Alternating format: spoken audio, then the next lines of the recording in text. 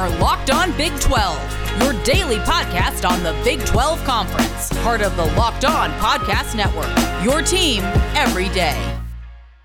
Hello everybody, Josh Neighbors here for a Monday edition of the Locked On Big 12 podcast. Today's show is brought to you by Built Bar. Go to BuiltBar.com, use that promo code LOCKEDON for 20% off at BuiltBar.com. Today, Corbett Koslak and I recap the weekend of college hoops, especially in the Big 12 Conference.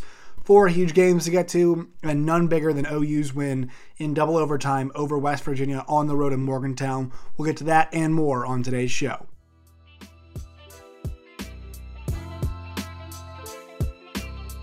Hello everybody, Locked On, a Big 12 podcast here on this Monday, February 15th, 2021. Joining me on the show today, it is Corbett Koslak to break down the weekend of Big 12 basketball. But also, Corbett, you know, what's interesting is on Saturday, we got the committee, the NCAA Tournament Selection Committee, gave us basically their version of the the college football playoff selection, stuff, whatever it is, their playoff rankings. And what's really odd is that, college football, it only happens on 2 days, 3 days a week, whatever it is, usually on Friday night, Thursday night, and Saturday night. But for some reason, the selection committee, in basketball, they don't have that luxury, but they can still do it on like a Monday, but they've decided to do it on a Saturday right before the busiest slate is. I mean, could you imagine the college football playoff committee releasing their rankings at Saturday at like 11:30 before all the games are going to happen and change their rankings? I think that would actually be an excellent idea for no, it would not. Football. Not for ratings. Well, I think it would be fun, not for people creating graphics for games and stuff like that, but as far as college basketball, there really is no good time. Probably Friday night is the best time, but nobody does anything on TV on Friday I would go with Monday night. I would just go with Monday night and just say, you got a bunch of top teams playing on Monday nights. So but I think it's the day that the AP rankings come out anyway.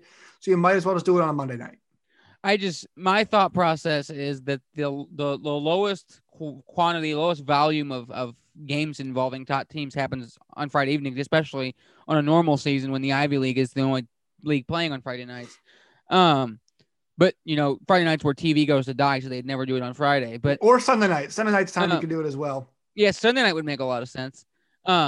But we can cover college football later on. But that was a great idea for college football to do it before. Like you can do it Saturday and then Tuesday. But anyway, yeah, I mean, there's like no great time to do it. I don't know if all the other pregame shows are going on because they're about to start the games is a great idea. But I mean, it doesn't really matter. It's the NCAA tournament. Like this is the second or third year they've been doing this. I mean, Joe Lenard has been telling people how it is for a decade, 2 decades now. So I don't think people care all that much about the initial top 4 release, especially when a team on your list has lost 2 games in the last week and other teams are falling as well. Yeah, and so let's take a look at it. Right now Gonzaga and Baylor are the top 2 seeds. Michigan's and Ohio State are next, which is really interesting that rivalry is being renewed. We can get in basketball, but this year in football it's pretty heated. And look, those 2 teams this weekend reaffirmed their spots in my opinion. Michigan goes on a long break and then goes out yesterday and beats Wisconsin. And then Ohio State beats Indiana. So I thought those 2 teams definitely reaffirmed. And look, do I think 2 Big Ten teams are going to get those nods? Probably not. But is there a chance that we have 2 Big Ten teams as number 1 seeds? Yeah, there's a really good chance. I think, first of all, I think the chances that we get 2 Big Ten teams as the 3 and the 4 are actually kind of high for multiple reasons. One, you throw Illinois in there. Actually, you're right. You throw Illinois in there. You throw Illinois in there, and the fact that Villanova just lost, and the fact that Alabama's not actually very good. They're just very good at making 3-point shots and winning shootouts. And then you go down the list. Houston lost to Eastern Carolina. That pretty much eliminates them from being a 1 seed. Virginia, there's not going to be enough signature wins in the ACC for Virginia to get a 1 seed. And then West Virginia, I guess they could go on a run and make a run maybe at the end of the season. Probably not, though, because they just are coming off a loss at home. So I think it's going to be 2 of Ohio State, Michigan, Illinois. And this year, having those other 1 seeds more important than it's ever been in the past because the odds if you have a 2 seed, you're going to have to beat Baylor and Gonzaga at some point if you end up in one of their regions. Just to get out of there, you're going to have to beat Baylor or Gonzaga if you're Illinois at this point. So that would not be fun. Ohio State and Michigan look like 2 teams that I don't know that they can beat Gonzaga, but I think they can keep it close with Baylor and then hope, something works out in their favor. I don't remember having a tournament. We talked about this, numerous times. This has been the theme of the entire college basketball season, where there have been not just one team, but two teams that just seem to be head and shoulders better than everybody else. And that seems to be what we have. But Ohio State looked excellent on Saturday. Michigan came back from down. Michigan took all of, 20 minutes of basketball to get over their COVID layoff and went and outscored Wisconsin by 22 to end the game from down 14 with 1 minute to go in the first half to winning by 8. They just completely dominated that entire game. So, or that entire second half, and that, and they won. They have so much length. It's fun. Illinois has maybe everyone's, favorite player to watch in the entire country, and Ayo Dosunmu and Kofi Cockburn. So 3 fun Big Ten teams. I don't know how particularly good they are as far as like the grand scheme of things, but 3 very fun teams. And then, that's on top of a stacked Big Ten conference. The worst team, Nebraska, got their first conference win in however long yesterday. They almost beat Illinois the other night, right? The worst team in the conference, Nebraska, took Illinois to Illinois got it to overtime against them. Yeah, and so Illinois got to overtime against them. But it's fascinating how good the Big Ten is. It's something we mentioned this on the show, right? But you mentioned how good Baylor and Gonzaga are. And we talked about that in football too, right? How good Clemson and Alabama were. But in the end, we did get Ohio State versus Alabama. So maybe one of those teams could be your Ohio State per se, right? And kind of, not a team that comes out of nowhere, but still a team that does surprise us and make it to that final championship game. Yeah, and college football is a little different because, you usually get chalk more often in college football than you do in college basketball. I mean, we've had twice in the last however many years, like a 7 seed has made a run. We feel like we have a double-digit seed once every 2 or 3 years, make the Final Four. Syracuse, Chicago, VCU, George Mason. That's 4 times in the last 15 years we've had a double-digit seed reach the Final Four. And you think about, I know I saw a betting on, I forget, which book it was through, but as of like 2 weeks ago, you could bet Baylor or Gonzaga to win the title at like plus 170, and then the field at minus 200. So the field obviously still a favorite. Anytime you have to win 6 games in a row, you never know what's going to happen. Teams get hot, but teams also get hot that you never saw getting hot. Kemba Walker was on a team that was going to be a 7 seed going into the Big East tournament. They end up a 3 seed, run the table, and obviously that's the outlier example everybody uses, but it clearly can happen because it's happened numerous times in the past. So it wouldn't shock me all the way. I think there's, but once you get past those 2 best teams in the country, you go down all the way to, 14 in teams that can compete with the 3rd and 4th best team in the country. So I think we're in for a very fun tournament, even if it does have the predicted result at the end of Baylor Gonzaga. So we have one Big 12 team in the 1 seeds. Your 2 seeds, Illinois, Villanova, Alabama, Houston. Your 3 seeds would be Virginia, West Virginia, Tennessee, and Oklahoma. Your 4 seeds, Iowa, Texas Tech, Texas, and Missouri. So your Big 12 teams involved, let's go to the top, bottom. Texas Tech and Texas, both 4 seeds, 3 seeds, West Virginia and Oklahoma. And then your 1 seed is Gonzaga. Baylor, rather, being one of the 1 seeds. All right, more from my conversation with Corbett in 1 second. But first, a word from our sponsors. Today's show is brought to you by betonline.ag. Football season might be over, but there's still plenty of action available at betonline.ag.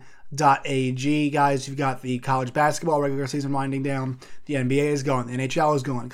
Baseball is about to start up. So all that stuff is available to you at betonline.ag. Sign up today for a free account at BetOnline and use that promo code LOCKEDON. That's LOCKEDON, Locked On, for your 50% welcome bonus. Don't sit on the sidelines anymore. Get in on the action. Don't forget to use that promo code Locked On to receive a 50% welcome bonus upon your first deposit. BetOnline, your online sportsbook experts. Also follow them online at betonline_AG on Twitter to take advantage of their bonuses as well. BetOnline, your online sportsbook experts. Also go check out Locked On Today, 20 minutes, all the sports news you need to know to get going every single day. Check it out wherever you guys get your podcasts. Locked On Today is the name. All right, back to my conversation with Corbett Koslak. Let's just get into results from this weekend, and let's go to 2 of those teams that we saw in action. Oklahoma and West Virginia, with what is now the game of the season. And I felt like we've had different iterations of the game of the season in the Big 12 conference, right? You that early West Virginia Texas Tech game felt like it was one of the best games, that you're going to see all season long, right? Texas Tech and Kansas played an early contender. It's an ugly game. It was close. And then Texas and Oklahoma State, double overtime. Well, this game delivered on all fronts. Oklahoma goes into Morgantown and they get a win over a red hot West Virginia team, 91-90. Austin Reeves nearly has a triple double in this game. Derek Culver goes for 29 points and 14 rebounds. West Virginia has the ball on the last play. They drop let's be honest. It was a pretty good play for Derek Culver. They drew up in the end where they threw it in on an inbounds pass, and Culver just couldn't make the layup. And it was pretty good defense. I forget who was guarding him there. I'm not sure if it was Kirkwath or Brady Manick. I didn't see it. I had to go back and look, but look, a good look for one of their best players, just doesn't make the shot, and a tremendous win for Lon Kruger's group. A win that I think reaffirms how I felt about Oklahoma. And you talked about teams that are dangerous in March. OU is going to be one of them, because since January 9th, they've had one of the best defenses in the entire conference. And also they've got 4 guards who I trust with the basketball towards the end of the game. Umoja Gibson, Elijah Harkless, Davion Harmon, and Austin Reeves. I trust all 4 of them. And that's credit to Lon Kruger and what this group has built collectively. So that game on Saturday was a microcosm of a belief that I've, long held as far as big men, centering your team around big men. Like, that can get you through a regular season. That can get you through a game. You look at Derek Culver at 29-12, but at the end of the day, you got to have a guard create a shot at the end of the game. And having Deuce McBride inbound the ball, I think it's one thing if you're inbounding the ball to get the ball back to him, but You're inbounding the ball trying to make a play for somebody else. When 2 seconds ago, Derek Culver tried to drive the lane and lost the ball to take the lead and got blocked. Got blocked another time earlier, a little bit earlier in that short span of time too. So you can go for 29-12 as a big man and be your best player, but at the end of the day, I mean, this is kind of goes back to how I felt about all those Dwight Howard Magic teams. Your best player can't be your center, and you can't win anything because down the stretch, it's a lot easier to guard a center than to guard a guard who can just take over at any point in the game. I mean, all credit due to Oklahoma. Yeah. Umoja Gibson could not. I mean, he was shooting golf balls into the ocean on Saturday. He couldn't miss. I mean, Brady Manick missed a wide open 3, which is very uncharacteristic of him in a big spot. It's that double overtime. They were up 9 with like 3.5 minutes to go before Sean McNeil scraped the ceiling and made that 3 to make it a 3-point game. And they ended up coming back and tying it. And then they got an and 1 to start double overtime. Oklahoma didn't, and they ended up trailing most of double overtime before getting the victory. You mentioned, 4 guards that you really like being a good indicator as far as succeeding in the tournament. That a coach who has taken 4 different programs or 5 different programs in the NCAA tournament, and then as well as veteran leadership. Austin Reeves has been there forever. This isn't Harkless's first go around in a college basketball. It's his first time in major college basketball, but he's right. Been there. Yeah, I mean, Gibson played 3 years at North Texas, and he's there now too. They have transfers. Yeah. Brady Manick was on the Trae Young team that went to the NCAA tournament, so they've had experience in the tournament, and I think what's different about this Oklahoma team compared to the ones of the past, we mentioned it time and ad nauseum on here, is about how just different their defense is. Right, their defense has been what they've struggled with all the time, and it hasn't been that this season. That's kind of been what's keyed them. And then switching over to West Virginia, you mentioned they were kind of hot. I feel like they haven't been hot all season. They had that weird loss to Florida, but then they bounced back and beat Texas Tech, and now they have a game at home against a team that's very undersized compared to the big men that West Virginia can run out there at you. And they take advantage of it, but they give up a lot of open threes. Oklahoma makes shots. They struggle down the stretch. They turn the ball over. West Virginia, you give them credit, but then 2 days later they turn around and make you not look so great for it. So I don't necessarily know if I felt that way about it. What's interesting is I like the fact they crashed the glass well, but it's weird to say in a game that was, the losing team scored 90 points. I actually thought OU's defense was pretty good because they held West Virginia to 42% from the floor, which is, it's not excellent, but 29% from 3, 7-24, and then 11-21 from the line. So they did a good job of putting the right guys, I guess you could say, at the free throw line. And also too, like they made sure West Virginia did not get the open threes all the time that we're accustomed to seeing them get. Now, they did have a problem controlling the offensive glass, and that is part of the comeback for West Virginia in this game. That's something to look at as we move forward. But you think about this league, there are not many teams at the top that rebound at an elite level size-wise the way that West Virginia do and Texas do, right? I mean, Texas Tech's a bit undersized. OU's a bit undersized. Baylor, I mean, for as good as they are, let's be honest, they are a bit undersized in the classic sense of, size and having big fellas. Oklahoma State, another team that is undersized. So, for them, there not going to be a ton of those challenges. That's what I worry about in the tournament is when you're asking Brady Manek and Kirk Wath to guard the bigs of another really good team. That's where maybe I'd start getting concerned. And then also, too, I'm with you on the West Virginia part of this. Like, if you gave Deuce McBride the ball, we might be talking about a different situation where we say, wow, West Virginia, again, great game plan. They gave the ball to their best player, hell of a comeback, and they got it done. But no, it's kind of the other end of it. I don't feel much differently about West Virginia. I think this game is more of a credit to Oklahoma, in my opinion. And the fact that one thing, Corbett, too, we know who their best five is, right? We know that the best five for Oklahoma is Manek, Harmon, Harkless, Gibson, and Reeves. I know they like to play Jalen Hill. I know they'll play Kirk Wath as well. And they just got Williams back as well. But their best five, we know who it is. There's no questions about it. And I like that. I like that in mid-February. We know exactly who the five are going to be in crunch time for the Sooners. Oklahoma is one of those teams, I like to, before the brackets even out, kind of look at teams that, you might pick to be upset early on in the tournament. Oklahoma is going to be very matchup dependent. I think they can make a deep run. I agree. But if they match up, like just thinking back up a couple years ago, Mike Daum was at South Dakota State. They never ended up, making a run in the tournament, but they were in multiple tournament games. It's like, if they match up against a guy like Jarrett Culver, against a big man that can control you inside, and they don't hit threes the way that they have, the last couple weeks, they could be in tough.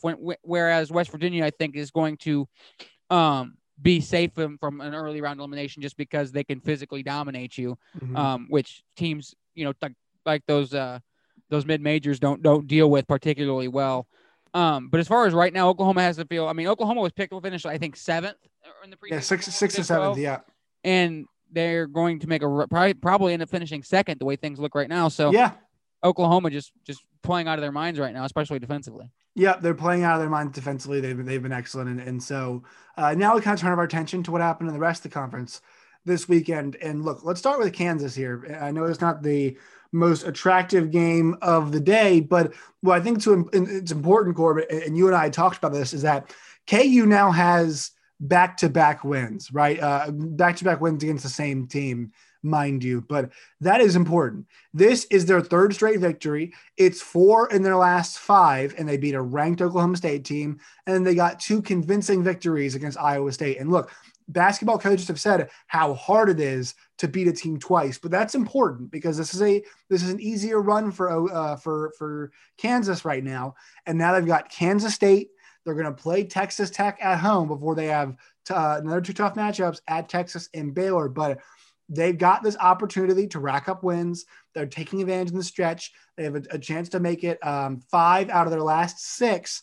So from that perspective, they're getting right. They're getting right at the correct time. And their defense, especially in the last couple games, has really turned it up. And Jalen Wilson is back to his old self. 22 points, 2 rebounds, 4 assists against Iowa State in their second game on Saturday. In the first game, he's pretty good too. He's got 16 and 11. So Jalen Wilson right now is on a run where he has had 4 straight double-doubles and is playing excellent basketball. What are your thoughts on the Jayhawks and their weekend that they had? This is like a baseball team feeling good about themselves because they swept the Pirates. I disagree with this, but first of all, the cliche that it's really tough to beat a team 3 times, really tough to beat a team twice is exactly that. It is in 2 days. In 2 days, though. It's coach speak, though. It's coach speak. We saw Drake and Loyola this weekend play in 2 completely different basketball games. That does not mean it's tough to beat a team twice in 2 different days. That is one, and both those teams are good. Iowa State. like we would have probably beaten them once within 2 days. First of all, the most concerning thing about that stretch is the fact that you scored 64 points against Iowa State in Ames. That defense began with 100 points to the little sisters of the poor out here, giving up 64 points to Kansas in the game. Kansas, and that game was relatively close, pretty deep into the second half. So anytime you're going to go Kansas State, Iowa State, and Kansas State as 4 of your 5 wins in a 6-game stretch, you basically won 1 of 2 as far as I'm concerned, because if you were to lose any of those games, you're now on the bubble in the NCAA tournament picture. So you're trying to sound positive about a Kansas team that beat Kansas State, that's going to have beat Kansas State twice. We dog Kansas. Iowa State Kansas twice for most of the year. That's why. Yes, that does not mean you should positively talk about them, because they got blown out in Morgantown and beat Kansas State twice. And they were not State blown twice. out in Morgantown. They lost by 12 and gave up 91 points. West Virginia had that game, took control of that game, but at no point in time was it a blowout. That's not a right characterization of the game. Yeah, but here's what they have to say, Corbett. Right now in the conference, who is in third place? The Jayhawks are. So that's what happens when you play Kansas State, Iowa State. Now hold on. They've got 3 excellent opportunities to show me something in the stretch. Kansas against Texas Tech. You have a chance to sweep Texas Tech. Texas has not been playing their best basketball lately. You've got a chance there. And then Baylor, I just want to see you be competitive. So they have an opportunity to show us they've built something here, do they not? Yes, obviously they have the opportunity. All I'd say here is just pay attention. Pay attention then moving forward. Yes, pay attention to Kansas, but celebrating what they have done would be a miscarriage of Big 12 justice at this point in the season. All right, let's move on here. So also in the conference this weekend, TCU and Texas play. I was concerned, Corbett, about this game for Texas. I thought TCU had a little bit of momentum going into this contest, and I thought, hey, this could be an opportunity for TCU to bring things down to the wire at least. Texas took a huge step forward, 70-55 win, because they've looked really shaky since their COVID pause. But they're able to go in this game and win 70-55. Their defense showed up in a big way, and that's what I thought was important. 4 of their 5 starters go into double figure scoring-wise. Jones leads the way with 19 points and 4 rebounds. They also get 15 from Matt Coleman on a 6 of 8 shooting night from the floor. Jericho Sims gives them 11 and 8 on 4 of 5 shooting. This is more of what we're accustomed to from Texas. They shoot 50% from the floor, despite shooting 29% from deep. And also they held TCU to a 37% shooting clip from the floor. So a really good performance from Texas, especially on the defensive end. And this was the kind of need they win they needed against a TCU team that felt like they were surging just a bit. Texas takes care of business, and I think gets a crucial win so they can now kind of turn their attention towards getting back to themselves. Well, when Matt Coleman and Andrew Jones go combined 15 of 24 from the field, that is a winning formula for the Texas Longhorns. I played a little bit of TCU live plus 13.5 in this game at halftime. It didn't end up working out. They lost by 15, but I felt like TCU was either going to get blown out or they were going to win this game. Ended up being the blown out. Texas kind of lucked into playing a TCU team. You said they're hot. They were hot earlier in the season, but I mean, they just coming off, squeaking by Iowa State. Before that, they did have a win over Oklahoma State, but overall they have been on a downward trend, kind of schedule-based downward trend, just the teams they've been playing. And then they have that double overtime loss against Missouri. They came out, they played tough in this game, but Texas pulled away late. Texas's guards looked good. I think Texas is a lot like Oklahoma. We kind of know the formula of the teams they're going to struggle against, and that's teams with long guards who can play defense and not let your guards get up good shots. Texas doesn't really have a stout 3-point offense to fall back on. So if their guards can't exactly penetrate, it's going to be a struggle for them, as it has been at different points throughout the season. It's good to get back on the win column out of the COVID layoff. And Texas's guards played as well on Saturday as they had in quite a while. I'm shocked that Smart's got to feel good about the way his team looked on Saturday. One more pause for the cause on the show today. The show is brought to you by Built Bar. Built Bar is the best tasting, best for you protein bar out there in the game. Today they've got 18 awesome flavors, all of them chocolate. The original 12, they've got 6 with nut, 6 without nut. There's really something for everybody. They also have their Built Boost and their Built Go. You guys can find all of these things at BuiltBar.com. Go to BuiltBar.com today. You have a chance to win a free cooler with your purchase. Also use that promo code Locked On. That's LOCKEDON Locked On, and you'll get 20% off on your next order. Once again, promo code Locked On for 20% off at BuiltBar.com. All right, now back to my conversation with Corbett Koslak. Yeah, he does, and we've got a new AP poll, Corbett, coming out right as we are doing the show right now. Your Oklahoma State Cowboys have been dropped out of the rankings. KU has come back in now at 15-7. They're number 23. Also in the rankings from the Big 12 Conference, Texas Tech is at 15. West Virginia is at 13. Texas is at 12. Oklahoma is at number 9. Then Baylor, of course, is at number 1. So still a plethora of Big 12 teams in your top 25 as we speak at the moment. Okay, also Saturday, Oklahoma State, they were up on Kansas State. This game ended up being a 7-point game in the end, but Oklahoma State, it was a misleading 7-point win. They were up in this game the entire way. And look, Kansas State, to their credit, has become a bit more frisky as of late. But Cade Cunningham in this game, 15 points, 5 assists, 4 rebounds. They get 10 points from Williams and 10 points from Walker. They're trying to find a way to have more balanced scoring. They actually shot a three-pointer a bit better in this game, 36% from the floor. Then you get to the line more. For them, the key to me is driving the basketball inside and trying to move the ball around. But Oklahoma State, I feel like that's a team that at this point in time, I'm really comfortable saying that they're not going to make it out of the first weekend. It's kind of how I feel. Like that's an NCAA tournament team, but to me, it's going to take in a lot of circumstances. There's not a whole lot of teams I'd pick them against, especially in the round of 32, I think. Yeah, they're going to end up in that 7-10 game and then probably end up losing to a 2 seed if they win that first game. What they do have going for them is that they have a player capable of taking over an NCAA tournament game. We haven't necessarily seen it consistently this season. Not a Cade Cunningham. He has been excellent, but as far as just taking over games at will, right.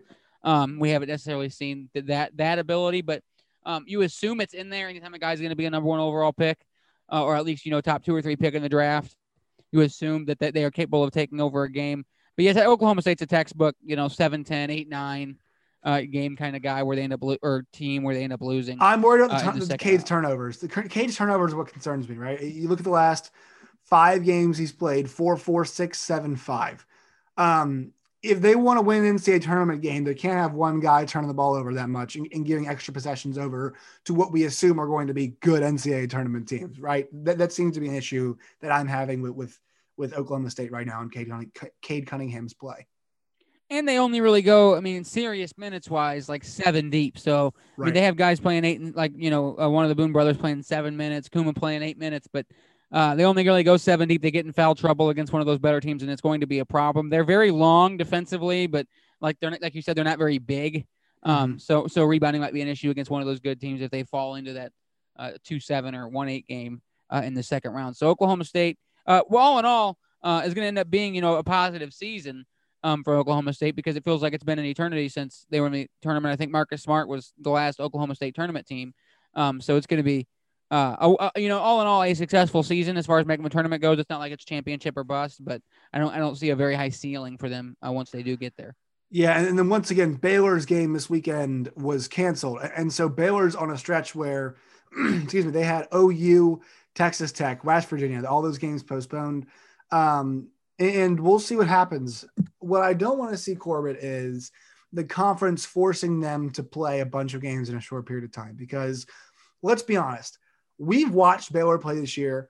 We know they're one of the 2 best teams in the country. I'm curious about how they're going to look when they come back from a COVID break. But also, one way that they could be hurt is if they're saddled with a bunch of games they have to play before a conference tournament they have to play. I don't want to see that, right? I've already seen what I need to see out of Baylor. I don't want the conference to do anything to compromise their best shot at winning a championship this season.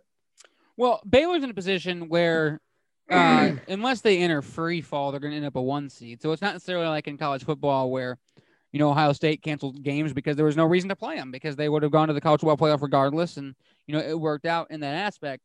What really boils down to for Baylor is how much they care about going undefeated in the regular season, which I'm assuming is a lot. It hasn't been done since 1970 something Indiana going completely undefeated throughout the season. We have 2 teams that have a chance to do it right now. Not including like Winthrop or whoever the other undefeated team is right now in the country. Lost. I don't know, but you're right. Go ahead. But Baylor, and Gonzaga have both realistic chances at doing it. Gonzaga, in all likelihood, is going to be undefeated entering the NCAA tournament. Baylor might not be if they get an unlucky break in the Big 12 tournament or something doesn't work their way, as you said, at the end of the regular season. But I don't think making them play a bunch of games is necessarily a negative. Maybe gets them back into the groove.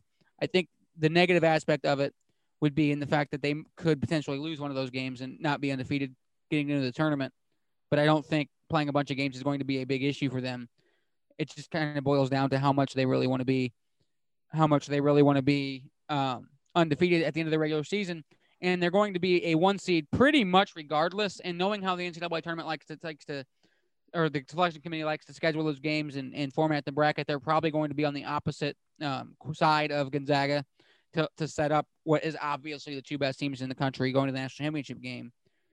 So it'll be interesting to see, but I don't think Baylor's really in a spot that they're nervous about having to play a lot of games. Yeah, what I'm most nervous about for them is how their players look, because I think Brady Manek and to some extent Cade Cunningham are great examples of guys who at times look like they're still getting back. We saw it across the NFL. Like Cam Newton, clearly not the same player when he came back from COVID. And there's obviously Did he have COVID in 2018? Because he hasn't been the same player. Well, he looked good early in the season is my point. And I think, it does affect different guys differently. And also, especially in a sport that demands so much from a cardio standpoint, it's just pretty clear how much it can affect you. So we'll see. And I hope those guys are all getting healthy and all getting better, because when that team is right, they're obviously the best to watch. All right, Corbett, we appreciate your time today. Where can people find you on the social medias? On Twitter, it's @Corbett_Koslak on Twitter. All right. Thank you, Corbett. Appreciate your time, man. Yeah, thanks for having me on. All right, that will do it for the show today. Make sure you follow us on Twitter @LOBig12. Follow me @Josh Neighbors. Until next time, my friends, please stay safe.